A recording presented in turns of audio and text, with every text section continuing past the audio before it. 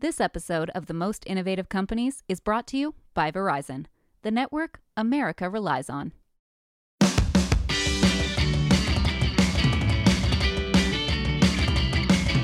Welcome to Most Innovative Companies. I'm your host, Yasmin Gagne, joined by my producer, Josh Christensen. Hey, Josh. Hey, Yas. What are you doing for Thanksgiving?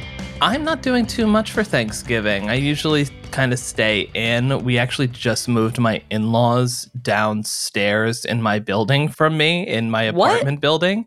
So we'll probably go over there. Yeah, they're older. We need them to be like closer to us. So it's a whole thing. I'm dealing with it fine. I'm fine. I really am. I'll sidebar with you about this because I know that you can't trash talk your in-laws on air. No, I'm just kidding.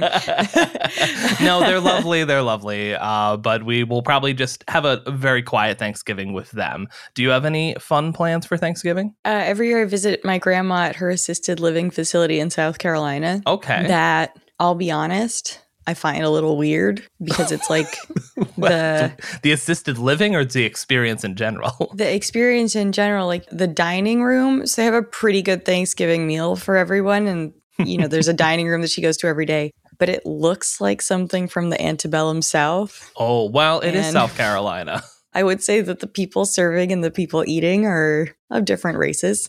And it's like a very strange experience. But I love seeing my grandma. The food is good. Everyone there is super nice. They treat her really well. Like, I have nothing weird to say. It's just like a strange experience. And then there's something really... Maybe they need some design changes to there. They need to apply design thinking to the assisted living facility. Which is a segue. Which is what we're talking about today. Do we have any housekeeping? Just our normal run of housekeeping of subscribe, rate, and review to this podcast, and go to fastcompany.com and look at our Fast Company Premium subscriptions. Later on today's episode, I'll be talking with Somos co-founder and CEO Miguel Leal about bringing authentic Mexican food to the online space and to Target. But first, global design firm Ideo has announced a round of layoffs, and here to talk about it and about what the design thinking era was or is Fast Company senior editor Liz Stinson. Welcome back to the show, Liz. Hi, good to be here. So as we alluded to earlier, I want to talk a little bit about quote unquote design thinking. When I started at Fast Company 5 years ago, it was all anyone could talk about. And I remember being an assistant and being like, oh my God, I don't know what design thinking means. I'm never going to fit in here. Now people are saying that era is over. Tell me what design thinking was or is. I mean, first of all, it depends on who you ask because people have different ways of describing design thinking, which complicates things. But at its most basic, design thinking was, or really still is, a methodology for innovation. It's a way of solving problems that is meant to take into account the perspective of the people who will be using the end product of that innovation process. So that could be a product, that could be a service, it could be something else. So instead of a closed room approach to design where, say, a small group of designers thinks up an idea, brings it to life, design thinking is based on the notion that the best solutions are born from fostering deep empathy with the end user. It is kind of funny because it's basically like, yeah, we ask people what they want first. You know what I mean? Right. No, I mean, it's a completely logical and should be the way that problem solving works. I don't think corporate entities have always thought in that way. It takes time, it takes effort to do that. But obviously, in recent years, it's become a really big buzzword in the corporate space. Just to go back a little bit, the roots of design thinking date back decades, but it really caught on in the 1990s when David Kelly and Tim Brown founded Ideo, which is a design consultancy. You know, it positioned itself as an innovation powerhouse. So clients could come to Ideo with a big, complicated problem, and Ideo's team of designers could use this methodology, design thinking methodology, to think up a wonderfully innovative solution. Just to give you like a little bit of context here, so Ideo over the years has worked with everyone from Coca-Cola to Conagra. They've designed everything from a hands-free breast pump for Willow to a new Oral-B toothbrush. They've also redesigned the lunch process for the San Francisco school district. So the idea here is that design can solve pretty much any problem, so long as you employ the right methodology, and that right methodology being design thinking. By now, lots of organizations have their own flavor of design thinking methodology. You know, it's funny. I remember I was in some meeting and somebody was like, we're going to do like the Ideo method. And then they just wrote a bunch of things on Post-its. Yeah, the Post-its are a real thing. It's like the aesthetic of design thinking, and it's almost memeified at this point. You know, if you're a designer, then you're using Post-it notes. You walk into Ideo and you're going to see Post-it notes. But take us through. I'm going to be really brief with this because I have not used design thinking myself, but for Ideo, it seems to be a 6-step process that essentially encourages people to generate ideas by asking questions, empathizing with potential customers, and then rapidly prototyping design solutions that ideally could be implemented by Ideo's clients. There are various ways of approaching design thinking methodology, and lots of organizations sell their own flavor of this. And so it's become kind of like choose your own adventure in design thinking, but it all is at its core trying to better understand the end user of a service or a product. I wanted to jump in on that because we mentioned a little bit how this is kind of like fallen out of favor, and that there is basically, if you ask a bunch of people what design thinking is, and there's these different flavors and different people have different ideas, like how did this idea kind of fall out of favor? Or like what are some of like the bastardizations of this concept, if you have an answer to that? I think the short answer is that design thinking is evolving. So one of the criticisms of design thinking is that people realize that problem solving is more complicated than sticking Post-it notes on the wall, with what might sound like good ideas, but are almost always more complicated to implement in real life. And, you know, one of the big complaints about design thinking's shortcoming is that it often results in concepts and suggestions that are not fully rooted in reality or can be challenging to ultimately implement, right? Like it's one thing to sit in a room and empathize with the user that you've identified and then come up with a solution. It's a whole other thing to take into account the complicated reality of the world and how much things cost and the other factors that could influence whether or not this idea works. I mean, there's always going to be unforeseen challenges when putting anything out into the world, and design thinking isn't a foolproof way to foresee those challenges. I remember once sitting in a room with a guy who was so proud of himself because he worked for McKinsey and was very interested in design thinking. And he was like my age. So we were both like 22 and not smart. And he was like, you know what the fastest way to reduce wait times at a supermarket is? And I was like, what? And he was like, open another cashier. That's design thinking. Brilliant idea. And I was like, cool. Thanks, dude. Like, that's great. That's why they're paying you the big bucks. but all this to say, you know, that's sort of classic what you're talking about, which is like, okay, so you don't know anything about the particular store you're talking about. You know what I mean? You don't know like how expensive it is to open another cashier. You don't know what that means for staff. It's such an easy, like, quote unquote, turnkey solution that it's like kind of meaningless. Right. I think that's where innovation gets a bad reputation, because innovation, in my mind, can sometimes feel very surface level, and the complexities of having to bring that to life are always really, really complicated. So yeah, I mean, design thinking is really guilty of that. But I do think it's interesting because you see the thinking around design thinking evolving a bit. Schools like the Stanford Design School, which is famous for, Tim Brown was part of the Stanford Design School. He brought design thinking to the Stanford Design School. And so a lot of the startups that we've seen over the past decade were born out of that environment where design thinking was the main mode of problem solving and identifying potential new ideas and how to sort of like make those ideas bulletproof. And clearly, like, that didn't really work. But to their credit, Stanford is really evolving its thinking around this. So they totally revamped their design program just this year. And they are going to be focusing less on, I guess, innovation per se, and more about preparing students to be able to answer some of the more pressing ethical questions that surface when you're creating technology and when you're a designer. And I think that's really, really important. they're requiring students. One thing that I found really interesting, and I'll just give a little bit of a call out because we're going to have a story on the Stanford Design School soon. So this is why it's top of mind for me. They are now requiring students to take ethics courses at the beginning of their studies versus at the end, which is how it was before, which like, duh. I mean, that should just that's be... That's design thinking.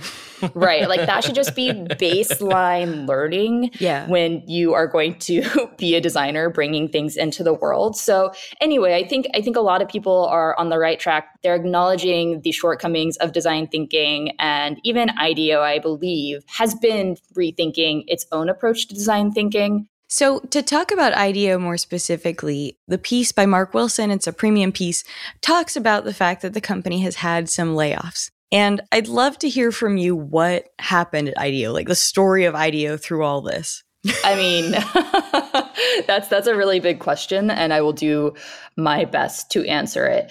You know, Ideo was founded in the 1990s to be this innovation studio where big companies could come and ask for help in solving some of their biggest and most challenging problems. And I think that was a really interesting proposition, especially for big companies at the time, to be able to outsource this piece of, the innovation piece of their puzzle. Ideo has been really successful for a very long time, but in recent years, it seems that the demand for its more traditional services, the design thinking aspect of things, has decreased. And that is potentially partially due to the fact that Ideo actually sells a service to teach companies how to practice design thinking. So that's funny. Teach a man how to fish and you go bankrupt. Right, exactly. So, Ideo began selling its methodology through something called Ideo U, which is essentially an online school where organizations can pay to take classes in the design thinking methodology. Even the current CEO of Ideo, Derek Robson, had said that its services are just less in demand, partially because people can do this themselves now. And tell me about the specifics of the layoff. Who has left the company now? So Mark Wilson reported that the number of layoffs will reach 125 people by the end of this year, but Ideo has actually been undergoing layoffs since 2020. In 2020, reportedly, the headcount was 725, and this is the second round of layoffs in 2023 alone. So, you remove 125 people from that headcount, and Ideo told us that they were looking at reducing its staff by 32% by the end of this year. Wow. And all levels of the company are impacted, everyone from, the lowest levels to the C-suite. So that's huge. I mean, that's a really big reduction in staff. And to me, that says a lot about how in demand design thinking is these days. It might also say a lot about, where Ideo wants to take its business. One interesting thing that Mark wrote about in his story is that Ideo seems to be undergoing somewhat of a identity crisis. If you're not peddling design thinking anymore as your primary product, then what are you? I mean, the CEO comes from an advertising background. He had a really interesting quote in his speech where he was talking about Ideo being more of a media agency. So I guess the question here is, what is Ideo going to be in the future? And I think that is a really fuzzy question at the moment. It could continue doing its services as it does today, but it sounds like it's going to be leaning into more of the marketing side potentially. That's fascinating. And it's funny because I felt like during COVID, especially, design thinking was really at work. Like, I know I've ragged on the term a lot, but people were redesigning hospitals, designing spaces for people to get vaccines. Like, to me, that felt like one of the first times I really saw people taking in that mindset into account. Yeah, I think that's probably true, but do you need to hire an Ideo whose services are whose services are going to be comparable to a McKinsey to help you do that? I'm not sure you do. I mean, maybe... I don't know that you need to hire McKinsey either, to be clear. I feel like this is a lot of you can do it yourself, guys. I'm with you on that, although I do think that not everybody can be a designer, right? Not everybody is a designer. There is a method to the madness. I think it's important for people who are working in this space to really be grounded in some good methodology around how to come up with these ideas, because there's a lot at stake, right? Like, especially when you're talking about healthcare, there are people who specialize in this. I just don't know that outsourcing it to an agency is the best path. And maybe that's where, the design thinking methodology comes into play. A lot of organizations now, they hold design sprints in their own offices. They have figured out how to do design, quote unquote, design thinking themselves and maybe tweak it to be what they need it to be for their particular organization. We're seeing the pains of that manifest in the shrinking of Ideo and other organizations like it. It seems like Ideo is kind of in a situation where at their price point of, we said that just shy of the McKinsey numbers, according to Mark Wilson's reporting. So it's big companies that can afford to do this, big organizations. But then also in the piece, Mark wrote about Ford creating their own design lab that was basically copying the Ideo style internally, and, a bunch of other companies doing that. So it seems like the companies that don't have the resources to do this sort of thing, to that need a consultancy, don't have the resources to afford Ideo. So it seems like kind of a little bit of a paradox there. Right. I mean, I will say that Ideo has always done well publicized pro bono work. And it does, sure, it does have an arm that focuses on problems that are not for Fortune 500 companies. So that is worth saying. Their bread and butter obviously is working for big companies because it's a company. It needs to make money. Mm-hmm. There are also all sorts of design organizations out there that are not Ideo that are doing really great work in this space, that are solving problems, really complex problems, and they just don't get as much press, right? I think that's worth saying as well. And I think a lot of these people who are in the newer generation of designers are looking at design thinking and asking, okay, well, this is an okay baseline. How can we improve upon it to be more inclusive, to be more equitable, to be designing for a world where justice is centered? I mean, I think that was a really big complaint about design thinking too, is that at the end of the day, you have people who are transposing empathy onto the people who they're solving for, but the people who are solving their problems are usually highly educated, often white. There are lots of issues when you have that sort of arrangement. So what you're saying is we need to apply design thinking to design thinking. Perhaps. I think that's a good place to end it. We are going to take a quick break, followed by my interview with Miguel Leal. This episode of Most Innovative Companies is brought to you by Verizon, the network you can rely on for your phone and for your home internet. Find the plan that's right for you at Verizon.com.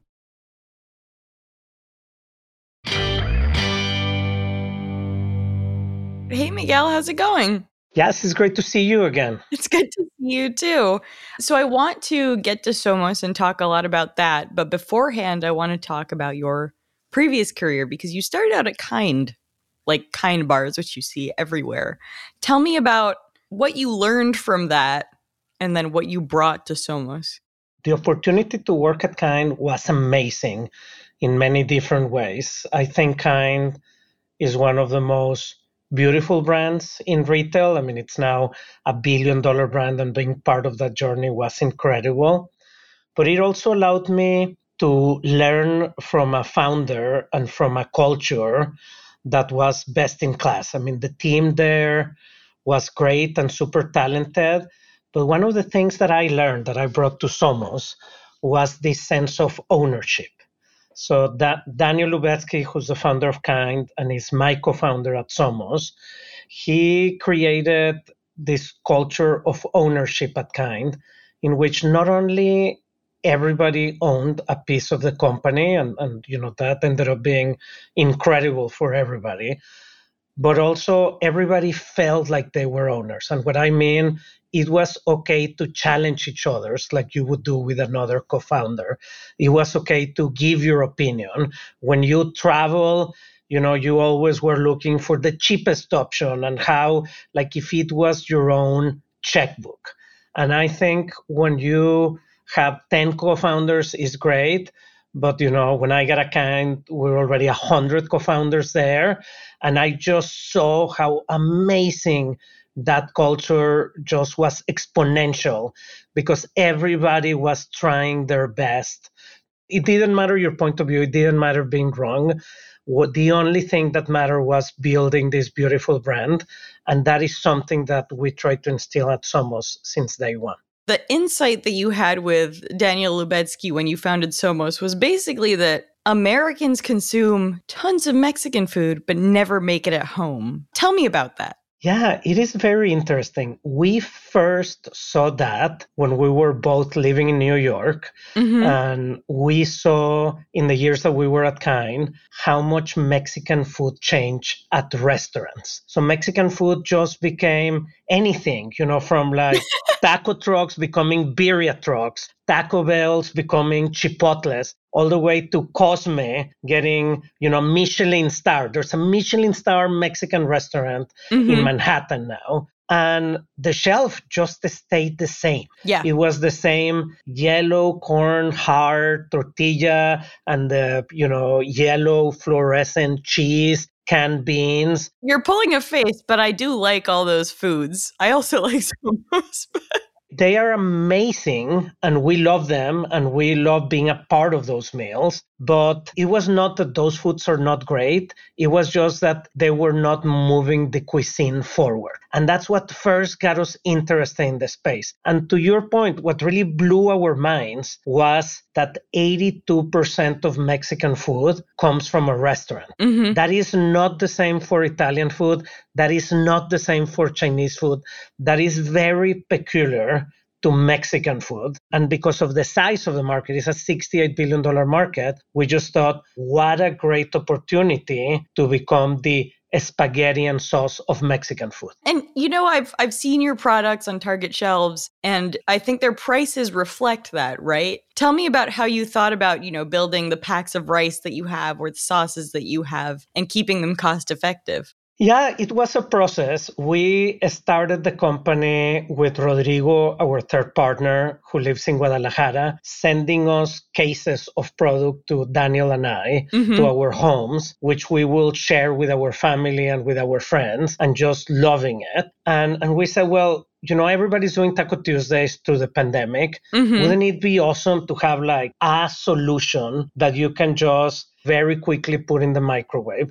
And it was a little bit the juxtaposition, Jasmine, between the recipes that you see for Mexican food. If you Google Taco Tuesday night recipe, that it would be an hour, and how quickly it was to do Somos in under 10 minutes with very minimum cleanup. And I always say that our products are fantastic. If you take our rice and you pair it versus the competition, or our Mexican chili crisp, or our enchilada sauce, and you compare it versus the competitions, our products are great. But when you cook with them and you realize how quickly and easy and how much time you have left at the end and how happy your family is and how the ingredients are so clean, that's really the game changer. So when we were thinking about pricing it and creating that architecture that you saw at Target and the burrito bowl kits that we just launched with them, that is what we had in mind. I want to talk a little bit about product development because obviously Kind is kind of known for pioneering a really ethical supply chain and working well with suppliers. How have you figured out how to do that with Somos? With Somos, we started with the quality of the ingredients. So there is an area in Mexico in the north of Guanajuato and Zacatecas and Chihuahua area that is really the Napa Valley of peppers. I learned this from my work at Cholula. The best peppers in the world, the best quality, come from that region of Mexico. So it was very important to us to develop relationships with the growers there, develop relationships with the chefs in the area so we could cook our product close to the source, and then to use authentic Mexican cooking methods like tatemado and nixtamalization to get that done. I think like the greatest compliment that I get is people tell me your salsas don't taste like they came from a jar. And I think it's that mix of like the best quality ingredients and then manufacturing and cooking them close to the source of the ingredients. Tell me about pursuing those relationships with farmers and keeping prices low on the shelf. People thought we were crazy. It was, we would go down there, me and Rodrigo, my co-founder, and we would meet, with the chefs there, with the cooks, with the farmers. And we're like, well, we need to have this quality of peppers. We need to have this quality of tomatoes. We need to have this quality of oil. And by the way, we need to process them in the slow roasted, old school way. And at the beginning, people said, we don't want to partner with you because no one is going to buy this product. And no one is going to pay for this quality of ingredients. The other people that you're competing against is coming and in asking us for the cheapest possible ingredients. They are going like the other area of quality. Yeah. The difference was we never saw retail as our competition. We didn't see those old products on the shelf. What we were focusing on is taking out takeout. So our idea was, our competitors are not the other brands of the shelves. Our competitors is the restaurant. We need to have restaurant quality food. And if people do it at home, it will save them money. It will save them time. And now, of course, we're growing a ton. And we go back to Mexico to look for more capacity. And now everybody wants to partner with us and be part of the story. But you are right. At the beginning, it was so tough to convince them. So your background is in marketing, and you did something kind of interesting with this company, which is you cloned your grandmother with Abuela AI, I guess is what you call it. Tell me about that process. Explain what it is. It seems like something that we did last minute, but it's actually something that I've thought about since the beginning of Somos. So going back to why we started this company, what we saw was that the only people that were cooking Mexican food at home were people like me that have a Mexican grandma. And then my wife is from Michigan. She's Italian American, so she doesn't have a Mexican grandma. Yeah. She loves now cooking Mexican food, but if we have any issues, if we have like leftover enchilada sauce and we don't know what to do with it the next day, we always just text my mom. And the original idea was, wouldn't it be great if we could give everybody in America a Mexican grandma that they can just talk? And the original idea, this is crazy what I'm going to share with you, but I was like, well, why wouldn't we just pay 200 Mexican grandmas in Mexico the ability to text with people and then be able to like adopt one or two families and then they can just like send tips? But it was very hard to execute, obviously. And a few years ago, I did a deal with Yvonne Kinzer when she was at Avocados from Mexico. And she was the CMO there for 10 years, did Super Bowl ads. It's a very successful brand. I think it's one of the most successful Mexican food brands. And when she left, I told her about my idea. And she was like, no, let's do it with technology. With a version of AI and AR and also, cloning your mom, we would be able to talk to her. We also would be able to take a picture of the shelf and ask for a recipe. We would be able to text to WhatsApp any questions, and we could model it after your mom. My mom actually went to Dallas with her for a full day so they could get her mannerisms right, her stories. It's interesting. I just asked, the Abuela AI who was her favorite son, and I was very disappointed by the answer. I was going to ask, now when you need recipe tips, do you contact the AI version of your grandma or do you contact the real one? Well, right now I'm definitely contacting the AI because it's a 5-minute conversation. Right. I know if I call my mom, it's like an hour conversation. But it's a lot of fun. That's really funny. Is there a Mexican dish that you are dying to recreate at Somos that you have had trouble with or that you're working on? Yeah, there is. So one of my favorite things to eat is chilaquiles. So good. Are you familiar with chilaquiles? Of course I am. I love them. I think it's one of the most wonderful breakfasts. For people in your audience that haven't found them, They are basically breakfast nachos. That's the way that I explain them. Like if it is okay to eat nachos for breakfast, these are the one. But we need to find the right salsa, the right tortillas, the right beans. And then, of course, you ended up with an egg on top and some crema, and you can add some avocado. Our focus is creating recipes that take 5 ingredients, 10 minutes, and less than $15. Yeah. So we have developed the right chips. They need to be crisp because if not, they get really soggy and with the salsa. We have developed the right salsa, and now it's all about how do we package it in a convenient chilaquiles kit, like the bowl kits that you saw at Target, the burrito bowl kits, and be able to do them in under 10 minutes. So the barrier is like trying to run the 4-minute mile, right? Yeah. Like how can we get 10-minute chilaquiles? Are there any other packaged good brands on the store that you see and you're like, they're doing a great job? Oh, tons of it. It really just depends on what are you looking for. I spent a lot of time looking at what Italian food brands and Asian brands are doing. But a couple of founders that I really respect the work that they are doing, Jing by Fly by Jing. So good. I think her brand and the way that she manages her community around the brand and also the product. She's a dear friend, but she's also incredibly talented when it comes to product development. Vanessa and her sister at Omsom, their new noodles. So good. Incredible. But I also look a lot at Italian brands. I think the team at Carbone and the team at Rouse, what they've done to take a category that was already so dominant, pasta and sauce, and now take it to a quality place that they are competing with restaurant quality food. I would love Somos to be that in the Mexican category. Those are the people that I look at and they're like, we can bring that to the Mexican set. What's coming next? Is there anything you can preview for us? Our number one KPI is how can we get more people cooking at home versus ordering out. Yeah. This whole notion of taking out takeout.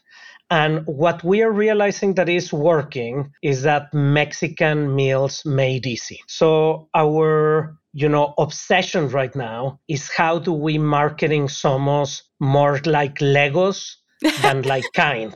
What we want to do is create this system where you can mix and match different pieces. And you can see in our signature, in our email, we put these like 10-minute recipes. Abuela AI is part of getting us to these, Mexican meals made easy. Yeah. The Target kits that you just saw in store, it's basically a Lego kit, a Lego system that you can come in and bring these different pieces. And as we launch new products, what are the recipes that those products unlock? So it's not with dark chocolate nuts and sea salt. It's okay. Now that we launch an enchilada sauce and it is so successful, what else can you do with enchilada sauce? Well, that sauce is amazing for chilaquiles in the morning. So that is kind of the way that we're looking at.